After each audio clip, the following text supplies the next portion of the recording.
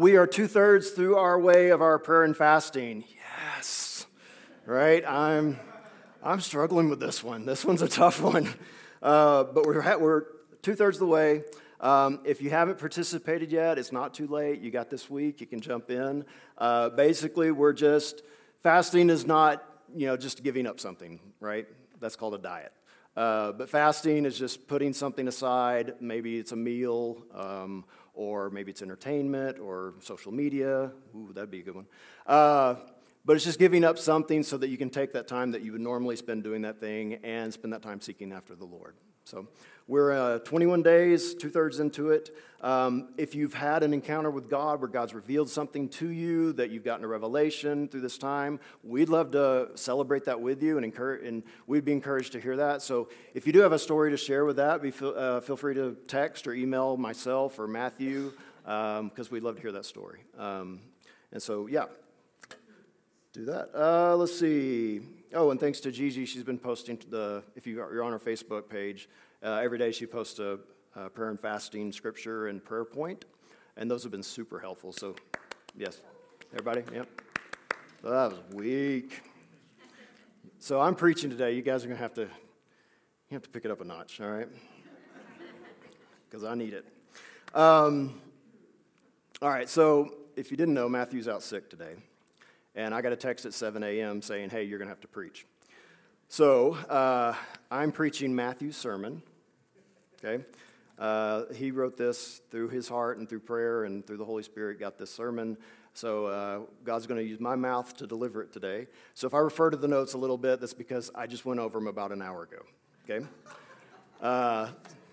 Thanks, Ryan. That was funny.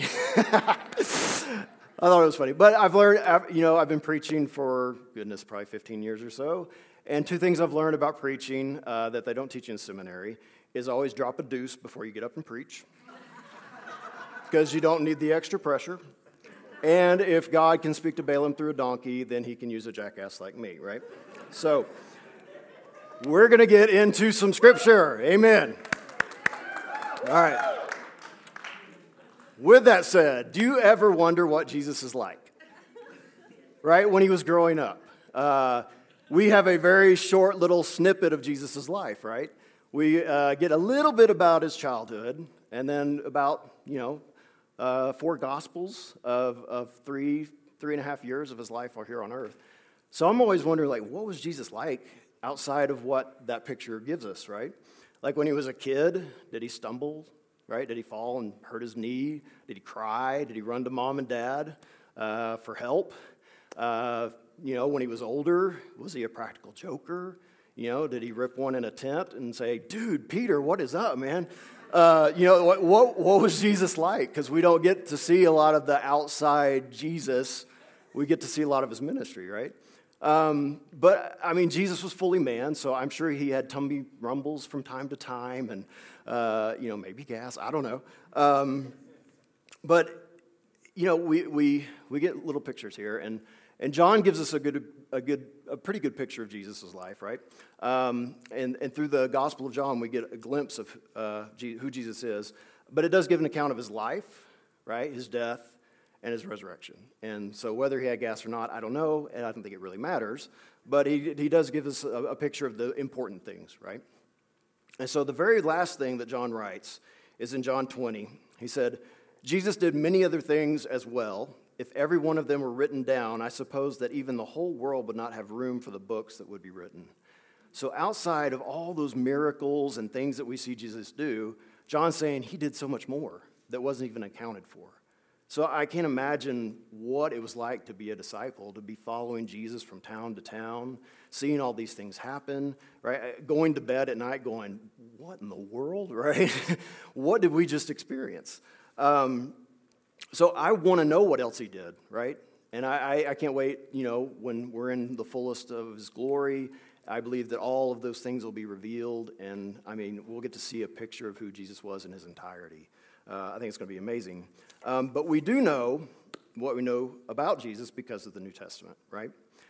We have these abbreviated accounts, but do you ever wonder what Jesus was like, right? Anybody else? Or is it just me? I'm a weirdo, so I think weird thoughts all the time. But we want to know, what was his life like? How how did he travel? What was his personality like when in between ministry? How did he pray, right? And thankfully, we do have a glimpse into Jesus' prayer life. He had an incredible prayer life, right? If you read through the gospel accounts, there's many accounts where he's often in prayer alone, right? He's constantly drawing away from the crowds, getting alone with the Father, spending time alone in prayer. Before the crucifixion, there's that beautiful account of him praying in earnest, right? God, if there's any other way, let it be done, but your will be done, right? So we have the disciples following around, and as the video introduced the series suggested, they didn't ask him how to preach or, God, show us how to do this or this, but Jesus, teach us how to pray, right? And so we have the Lord's Prayer, and we say that every week as part of our liturgy here, and we want to make sure that when we say that, it's not just we're just going through it, right? Because there's such meaning behind the Lord's Prayer. And I do believe that the Lord's Prayer is not only a model of prayer, but it is a look into the depths of who Jesus was. Because if we go through this together, we'll see that every one of these points really points to Jesus' character and to his soul. So let's go through the Lord's Prayer again. Matthew 6, 9 through 13. Our Father in heaven, hallowed be your name. Your kingdom come. Your will be done on earth as it is in heaven. Give us today our daily bread, and forgive us our debts, as we also have forgiven our debtors, and lead us not into temptation, but deliver us from the evil one. So right out of the first phrase there, our Father in heaven, reference to the Father, right? Jesus regularly called God his Father. When Jesus was baptized, right, God shows up, and he doesn't say, hey, good job, man, right? He's like, this is my Son, whom I am well pleased. And he's establishing that I'm not just this God up in the heavens, far away, right? I have a relationship with this man. He's not just a prophet. He's my Son. And if he's my Son, right, and we become sons and daughters of God through Christ. So not only does Jesus call him Father, but he's saying you have access to the Father. The God of the universe is your Father. And that's an amazing revelation, right? And that is only possible because of Jesus. Right? So here he is establishing that. No, we get to address God as Father. We don't have to come to him fear and trembling. We get to come to him just as we are, just as a child comes to us. Right? I mean, have a home office, and our floors creak really bad. And so my kids are downstairs, and we homeschool, right? And so they're in the basement doing their homeschooling, and anytime I get out off my desk and I go, I'm thirsty, I need a drink. And I open the door to my office, and I start walking on those creaky floors. Before I get to the kitchen, there's two kids running at me. Daddy, Daddy, Daddy, are you off? Are you off? And I have to disappoint them every time. Like, no, it's only 9 o'clock in the morning. I'm not off yet. But there's that eager anticipation of like, even though Daddy looks busy, we're going to run right to him, right? And Jesus made a way for us as Christians, like we get to run right to the Father. Right, Najee was saying, like, there's barriers that the devil tries to put in our way to keep us from going to the Father. But we can break through those barriers because those barriers, Jesus broke through them for us, right? He made a way where there was no way so that we can go directly to the Father, right? Sin separates us from God, but he dealt with that problem. And when we repent and give our lives to Jesus, guess what? That problem got dealt with, right? When I sin, I don't have to go, oh, God, I can't approach God. No, I get to run straight to God into his arms of grace and say, God, I'm sorry I messed up. And he's like, it's okay, son. Come here, right? So Jesus made that possible, and he's pointing to that in that first line of the Lord's Prayer. Hallowed be thy name. Jesus is the one who sanctifies God's name, right? God's name's gotten a lot of negative connotations to it throughout the years. And Jesus is like, no. He's good, right? Hallowed be your name. You're good. You're holy. There's something powerful about the name of God, right? There's something powerful in the name of Jesus, the name above all names. And Jesus is establishing that in the second line. Third line, thy kingdom come. Jesus went around declaring that it's time for God to become king, and this is what the kingdom looks like. Amen. Right? And we're going to expound on that today because that's the point we're at in our series. Thy will be done. He did God's will. He prayed before his crucifixion. If it's not possible, if there's any other way, not my will, but your will be done. Right? Not only was Jesus teaching them this prayer, but he modeled that prayer in his own life. Right? So this isn't just a, hey, you repeat this word for word, but hey, here's a model of prayer, not only in vocalization, but in living this out. Amen? Daily bread, Jesus feeds the 5,000, having compassion on the poor. Again, he's living out the exemplification of this prayer. And forgive us. Through the Gospels, Jesus is constantly forgiving all sorts of people, saying your sins are forgiven, and providing a way for us to be forgiven by his death. Forgiving others, he's insistent that we forgive. This is a tough one. God forgive me, but that guy, right? Jesus goes so far as to command us to forgive our enemies, and that's a tough one. All right, if you ever had some rough relationships, and there's some people who still drag your name through the ground, and those are some tough ones to go through. And sometimes it's a process, but ultimately we have to find it in our heart to forgive them, right? And it's only by the grace of God that we can do it, because God can do something I can't. And so when I get to those points where it's like, God, I don't know how to forgive him, he comes in, he's like, let me show you how. Let me take that. You just give it to me, and I'll deal with it. Amen? And prayer for deliverance. Deliver us from the evil one, right? This is the prayer that Jesus prayed as the darkness was closing in before the crucifixion. He prayed that his disciples would not be overcome by the darkness. And because Jesus has overcome death, we know that evil will not ultimately win. So that's an encouraging way to end a prayer, right? Even though things look bleak right now, devil, you don't have this, right? It's okay to tell the devil to get the hell out of your life, right? No, you don't belong here. Come on. I'm not dealing with this today. I don't have time for you today. You can try to whisper all sorts of stuff in my life, but devil, just get the hell out. Amen? All right, so he's the invisible background of that whole prayer, right?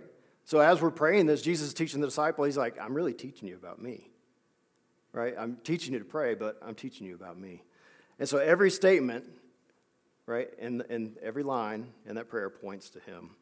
To know the Lord's Prayer is to know Jesus better. And so that's why we're going through this series. So each week we've been reading from a different translation to get to different perspective on the Lord's Prayer. This time we're going to read from the Message. It's a great devotional translation. So what Eugene Peterson did is, there's all sorts of translations out there. There's ESV, NAB, the Net Bible, and every time you turn around, a new translation's coming out. And I love it. I think it's great. This isn't one you probably want to do a deep theological study with, right? Because I think what Eugene Peterson did, he read the scripture and he said, how can I convey the heart of what God's trying to say through this passage of scripture in a way that relates to modern people, right? And so we're going to read his translation of the Lord's Prayer, Matthew 6, 5 through 13. And again, I love this translation because I think it really does. It kind of puts things in a modern context and kind of stirs my heart to know the prayer more, all right? It says, and when you come before God, don't turn into a theatrical production either. All these people making a regular show out of their prayers, hoping for stardom. Do you think God sits in a box seat? I can just picture like God as a judge on America's Got Talent or something, and somebody's up there trying to pray a flowery prayer, and he's like, bang, buzzing them out. Here's what I want you to do. Find a quiet, secluded place so you won't be tempted to role play before God. Just be there as simply and honestly as you can manage. The focus will shift from you to God, and you'll begin to sense his grace. Prayers, it's not for God, right? God gave us prayer for us. Right? He's okay without our prayers. But he gave us a way to speak to him and relate to him and emote to him and come before him and say, oh, God, I can bring this to you. Like Najee was saying, maybe you can't take it to your wife or your boss or your best friend, but God's always there, right? He's always there, and he's always willing to listen. He's always with open arms. He's never going to say, not today, dude. I don't have time. I'm sorry, I'm too busy. He's always there. And you can come before him just as you are. My prayers are just like I talk to you guys or talk to my wife. Like, I joke in my prayers. I yell in my prayers. I let my emotions come out in my prayers. It's just because I'm speaking to God, right? It doesn't have to be versed. It doesn't have to be rehearsed. It's not professionalism. It's just coming before him and saying, God, I don't know what to do in this situation. How did I get myself in this situation? It's most of my prayers. But we'll continue on with Eugene Peterson's translation here.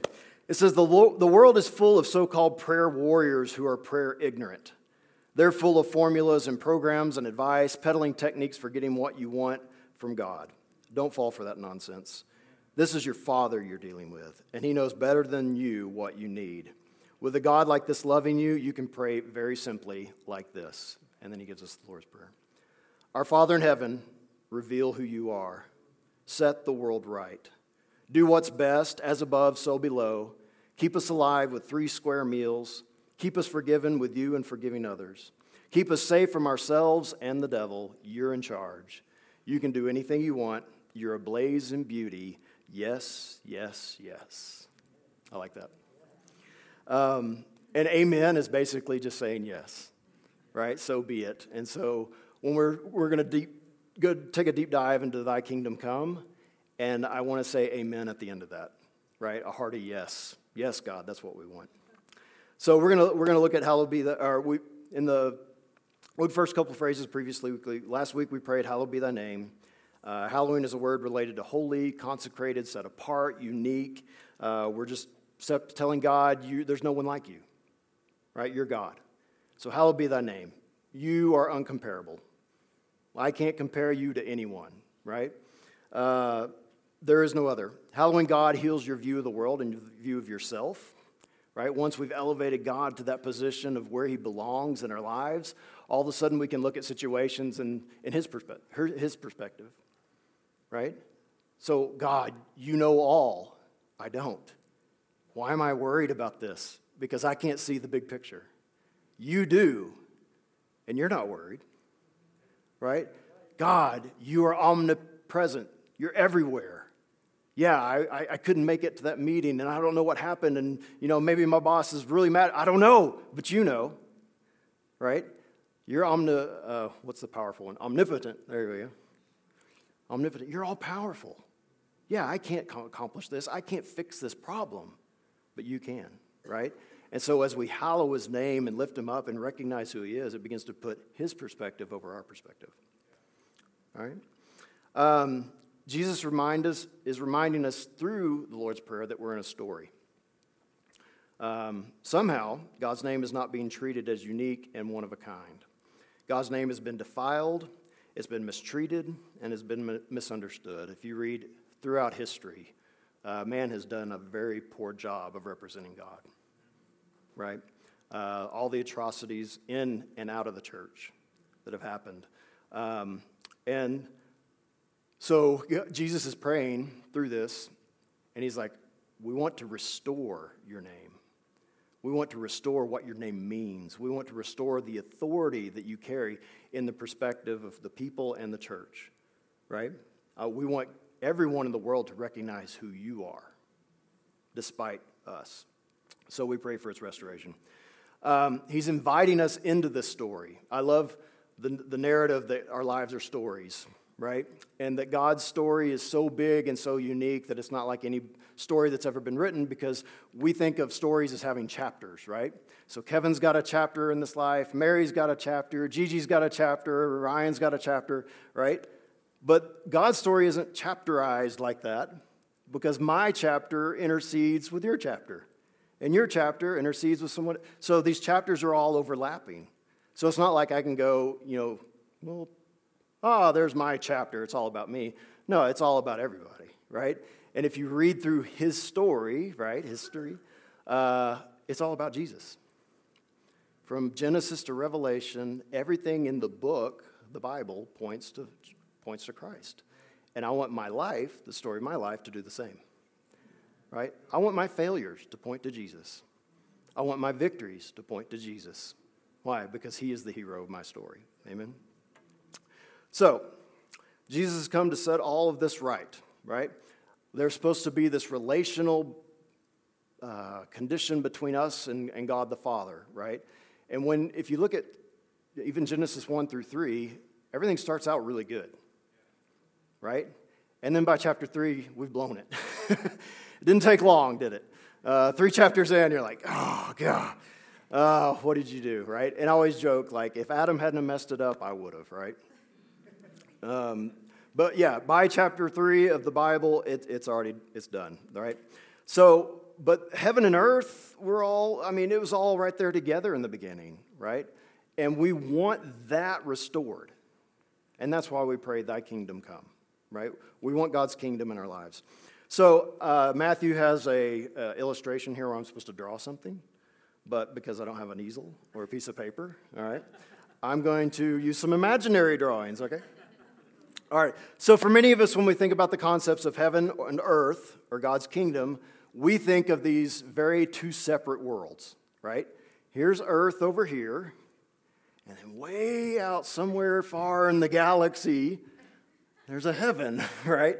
And Jesus had to leave this heaven and come and save us from evil in this world, and then he's going to take us out of this world all the way back to heaven, right? And so there's this giant gap in our theology where we think heaven and earth are these huge separate places. This is all spiritual and lights and holiness, and this is darkness, right? But there's some truth to that, right? But I think there's a bigger picture here. So the story of Scripture begins with heaven and earth, and they're overlapping, right? They're not two separate things, they're overlapping. And, Adam walking with God in the cool of the day, right? There's this interlapping, interrelational part of heaven and earth. And so God's space and human space are totally united and connected, right? Adam's not thinking, I got to go step into a place where God is, and then I'm going to step back out of it, right? No, it's just, we're here. God's here. This is awesome. And so God has given these image-bearing creatures known as humans the remarkable dignity and honor of will and choice and freedom to begin to build a world in harmony with God, right? Or they could choose to do it independently of God and do it on their own. And unfortunately, that's what we chose. Humans chose independence, and we have still continued to do so today, right? I got this, God. Don't need your help. I got it figured out, right? I am a self-made man. I pull up my bootstraps every morning. I work hard, make that paycheck. I got to do it. And God the whole time is like, you don't have to do it by yourself. I'm here, right? You can try, and usually we know how that works out. But we choose to build a world with our own definitions of right and wrong, of good and evil, right? And this is the story that we see in Genesis chapter 3. That independence beginning to unfold, and we were stepping out of God's dwelling, right? By choosing sin, by choosing ourselves over him. So because of humanity's choice to go without God, heaven and earth are separated, right? Sin separates us from God. And so because we made that choice, heaven and earth are ripped apart. But how ridiculous is it for humans to think we could ever drive God out? Right? Throughout history, we're constantly trying to push God out or trying to bring him down to our level, right? Tower of Babel. Numerous events through the church history, like where we're trying to be God or trying to represent him with our own intellect and own abilities, right? But heaven and earth are not completely separate spaces. They are distinct, but there is an overlap, right? So instead of earth over here, heaven way out here, think of it, earth is here and heaven's here. Right? And we want where those pieces of heaven have been lost in this earth to invade in our lives. Right? Thy kingdom come. We want to see God's kingdom. And the story is about this movement, bringing heaven to earth. Right? Not from way out there, but really it's just revealing it in the places that it already exists. It's about heaven invading earth and taking it back over. It's about not only reclaiming the world, but restoring human beings to who we were made and called to be. The great claim of Jesus is that he is the one doing the restoring. I can't make that happen. That's why I have to pray for it. I can't bring healing to someone. That's why we pray for it, right? I can't bring revelation to someone. That's why we're asking, Holy Spirit, reveal yourself through us, right? So we need this prayer. Jesus calls the earth this age or this world. Heaven is referred to as this age or the age to come or the kingdom. If you can remember back to our Advent series that Matthew went through before Christmas, Jesus' main announcement was the kingdom of God, right? His very first public words in the Gospel of Matthew are, repent for the kingdom of God is near. The Gospel of Mark, Jesus' first public words were, the time has come, the kingdom of God has come near, repent and believe the good news. And in the Gospel of Luke, Jesus' first public words were, the Spirit of the Lord is on me, because he has anointed me to proclaim good news to the poor. He has sent me to proclaim freedom for the prisoners and recovery of sight for the blind, to set the oppressed free, to proclaim the year of the Lord's favor. Woo, favor. Those are kingdom words, right?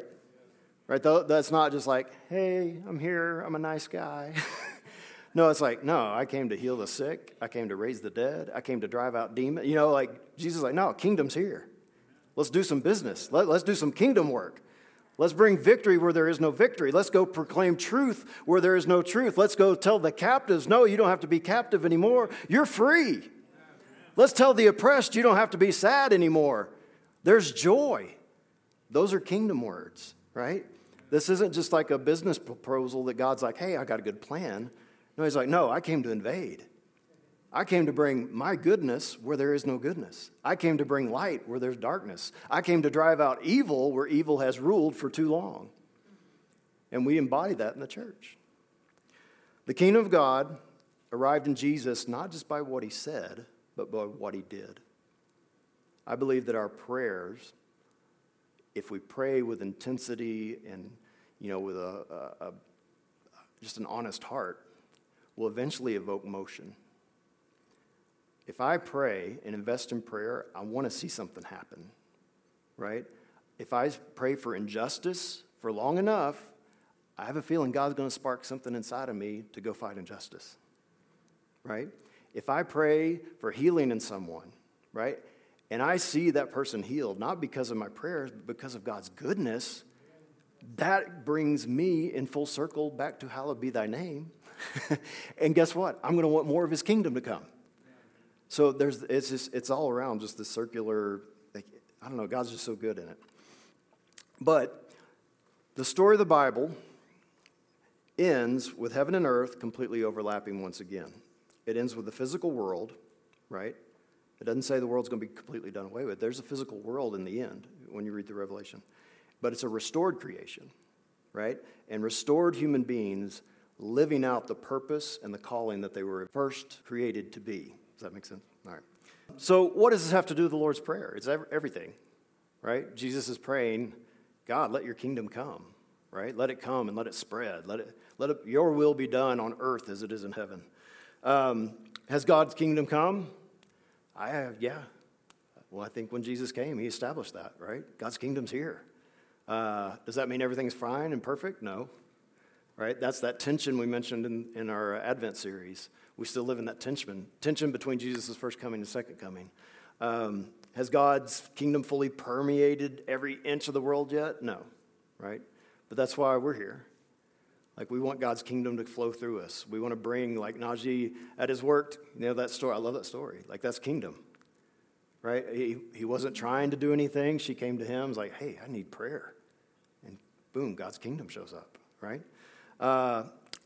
As a believer, has God's kingdom come into your life? I believe absolutely yes, right? You are a temple. The temple they, talked about, you're a temple. Your body's a temple. And guess who lives in that temple? The Holy Spirit, right? God's kingdom is here. Has the kingdom come and fully permeated every inch of your life? Your desires, your dreams? No, probably not. But I have to believe that there's some part of it, right? It's a process. Like, when I was saved, it doesn't mean every day in my life is peachy now, right? I'm not perfect. I'm perfectly saved, but I'm not perfect. But it's a process, right? And sometimes we experience those substantial leaps in our faith, right? Where the kingdom of God just seems to shine on us on, one day, and you're like, oh my goodness, like, Jesus is here, and things begin to happen. You see miracles, you see things, you have revelations. And I love those moments, and we want more of those moments, right? But it is a process. So we pray, thy kingdom come. This is a prayer that God's kingdom would come to individuals and to entire systems and structures, right? How many praying right now? God, let your kingdom come in the White House, right? Let it come in the impeachment trials. Let it come anywhere in our government, right? But I think it first comes to us, right? I want to see God's kingdom work in me so that I can get out of the way and let God work through my life so that he can impact somebody else. So what we're praying for is more and more of heaven to take over more and more of earth, right? Those little pockets that they were showing on the illustration. For more and more of God's kingdom to take over more and more of my life, for more of God's justice, for more of God's beauty, for reconciliation, for more people reconciled to God and to each other. We're looking for that whole thing of oppression and injustice to be completely undone. This is our story, and this is our vision of the world as disciples of Jesus. We want God's kingdom. Does anybody know who Aaron Rodgers is? I have a story about him, and I had no clue who he was. So Matthew apparently did, though. Aaron Rodgers is the quarterback of the Green Bay Packers, and sadly, he's already on summer break and will not be playing in the Super Bowl. If Matthew had a second team, are you allowed second teams? I don't know. Matthew's asking that question. If it were, I guess his would be the Packers.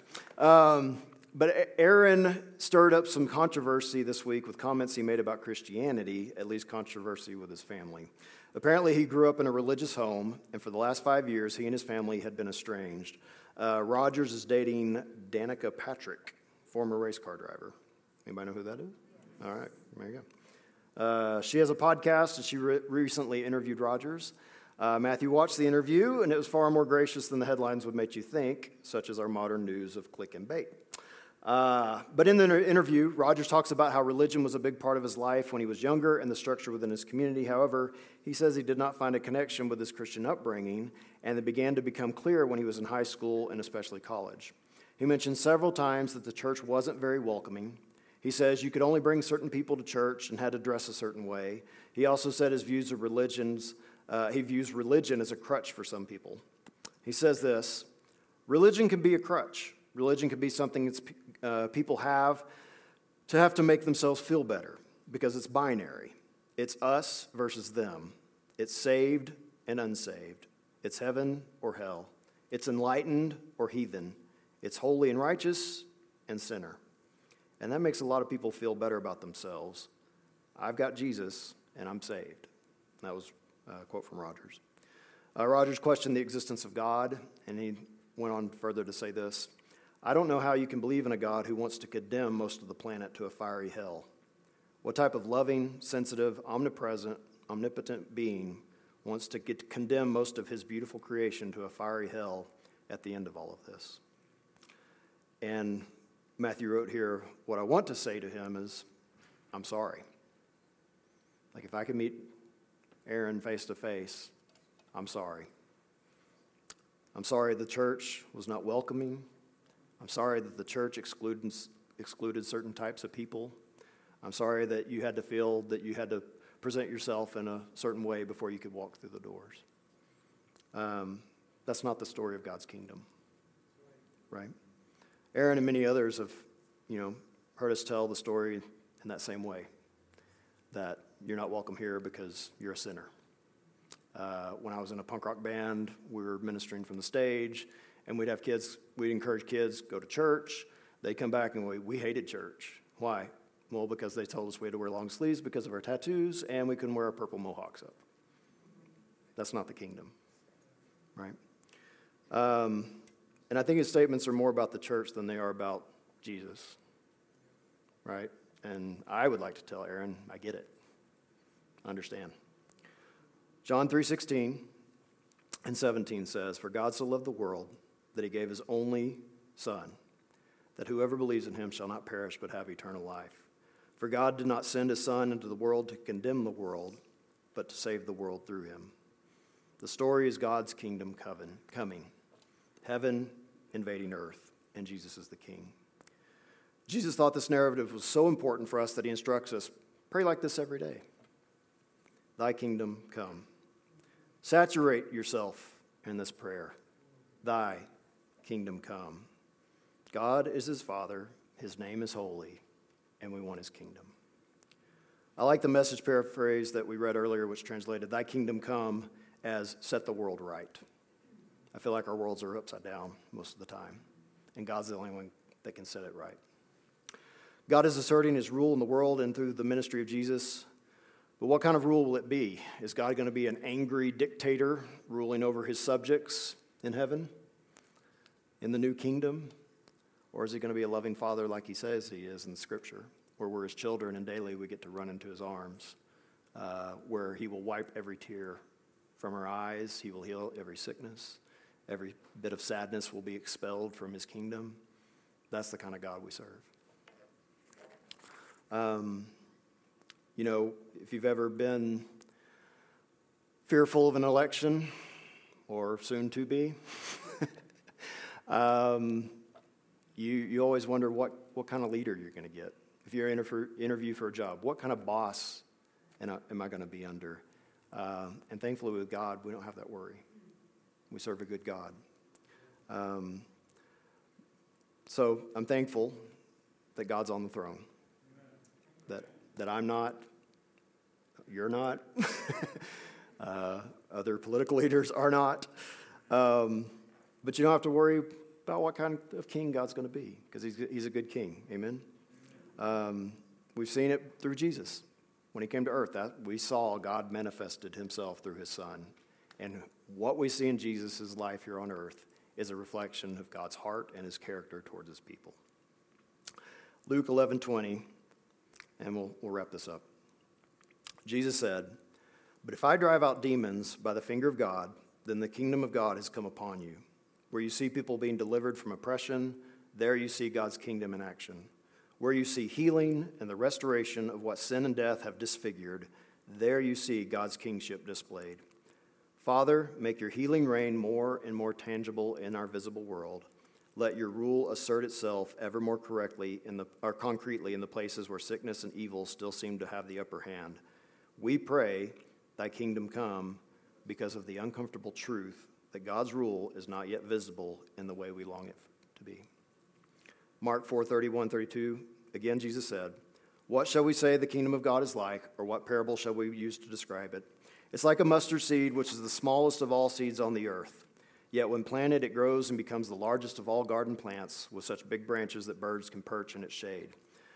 God's rule is breaking into the world through Jesus' ministry. Not in such a way that it can't be readily identified with the untrained human eye, but we don't see it yet in a way that we will someday. One day we'll see it in its full glory. It can be difficult to discern and hard to see at times, especially when you're going through something hard. There's a story here, and I didn't realize this was such a long sermon, Matthew. My goodness. I'm going over his time limit. But has anyone heard of Reverend Lawan Ondimi in the news recently? Okay, I'll read the story. So on January 2nd, there was a community in northwest Nigeria that was attacked by armed terrorists. Local residents fled into nearby bushes and hills as Nigerian forces intervened. And one person recounted, "Our people had to run helter-skelter when they heard that the terrorists were approaching the town. And the only one taken hostage was this pastor, Pastor Ondimi. He was a Christian leader in the area." And on January 5th, Boko Haram released a video of Pastor Ondimi, and in the video, this is what he said. He said, "I've never been discouraged because all conditions that one finds himself in is in the hands of God." He went on to say, "I'm appealing to all my colleagues, reverends, particularly my president, Reverend Joel Billy, who is a strong man, a man of compassion, a man of love. He can do all his best to speak to our governor and other necessary agents for my release here."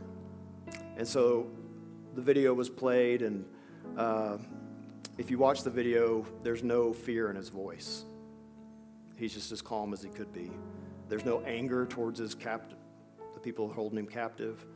In fact, he's thinking of another person, his own spiritual leader, in the midst of this plea. And by the grace of God, this is how he closed. "I will be together with my wife, my children, and my colleagues. If the opportunity has not been granted, maybe it's the will of God. I want all people, close and far, colleagues, to be patient. Don't cry, don't worry, but thank God for everything." And just a few days ago on January 20th, he was beheaded by his captors. You see a man here fully embracing the idea of God's kingdom. Not my life. It's about Jesus. My life's nothing. His is everything. And in the midst of the trials and the things that we go through in this life, I trust in God. I understand his kingdom's not fully here, but we want it to be. And that's why we pray, thy kingdom come, thy will be done. So we're gonna pray. Every Sunday we've been concluding our services with some activated prayers, just because prayer is not something you become a professional at, and sometimes it's not easy, and sometimes it's not vocal. I think some of my most heartfelt prayers are prayers I can't find words to say. They're just something coming out of the depths of me that cry out to God. So we're not here to here's 5 steps to a healthy prayer life. But we're offering you an opportunity to pray, and we're going to give you some points to pray through together as we pray. So if you guys would stand with me, we're going to enter into a time of prayer here. So I'll open us up, and then I'll give you a prayer point, and we'll spend about a minute praying through that, and then I'll go on to the next one, and then I'll conclude. But Father, we come to you, not as perfect, not as having wisdom and knowledge to know everything, but as your children. That we simply come to you in our time of need, in a time of needing your grace and your love, and a time of just expressing our hearts to you. And as we pray, God, we do pray that your kingdom would invade us, invade our perspectives, invade our hopes or our lack of, invade our faith or our doubts. And God, we just ask you to come. And so, Lord, as we pray as a people, we pray that you hear. And the first prayer point is pray that God's kingdom would come in your life.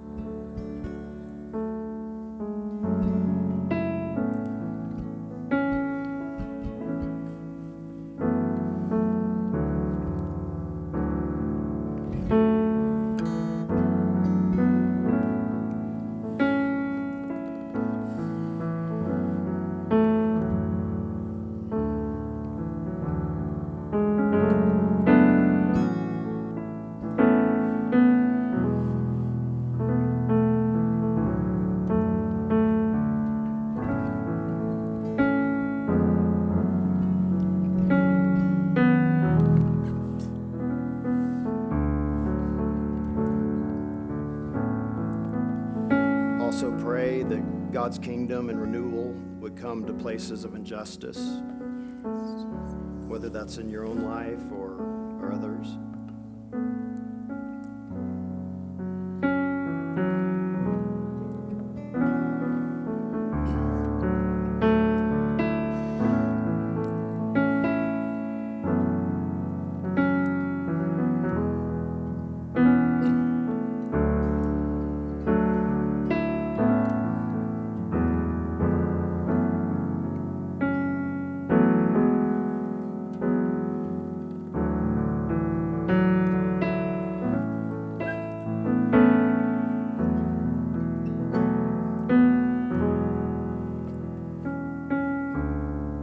God's kingdom would come in our national and city politics.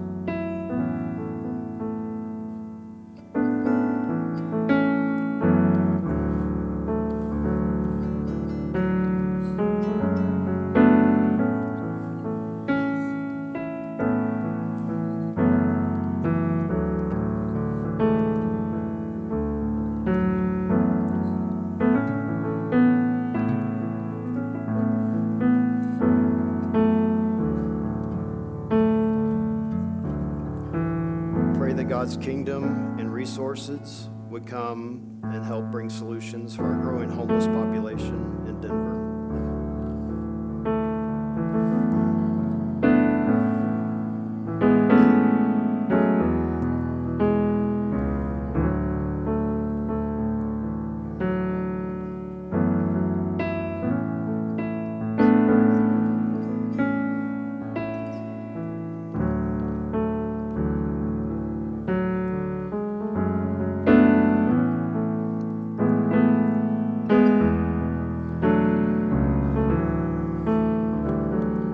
God's kingdom and peace would come in the lives of teenagers and families in our neighborhood who've been impacted by recent gun violence.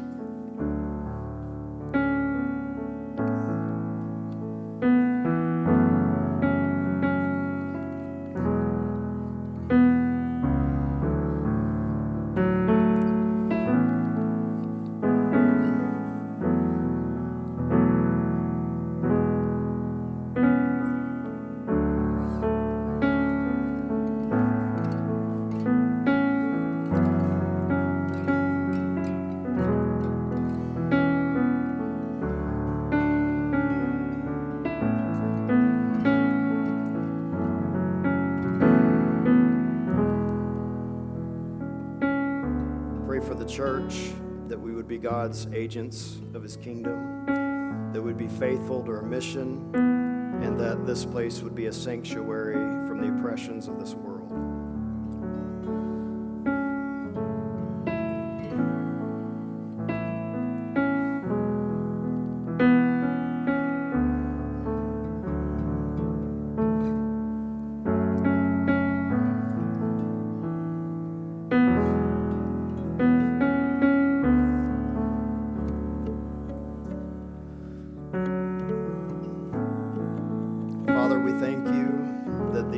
Don't go unheard.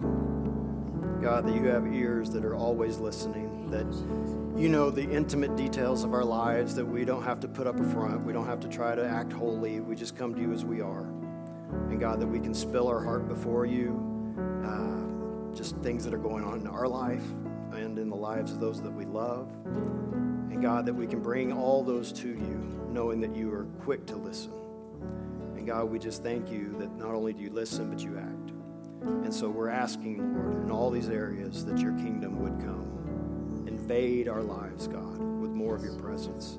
Holy Spirit, we give you access to every area of our lives because we want your kingdom to come. And Lord, I just thank you that you are here and always here. In Jesus' name, amen.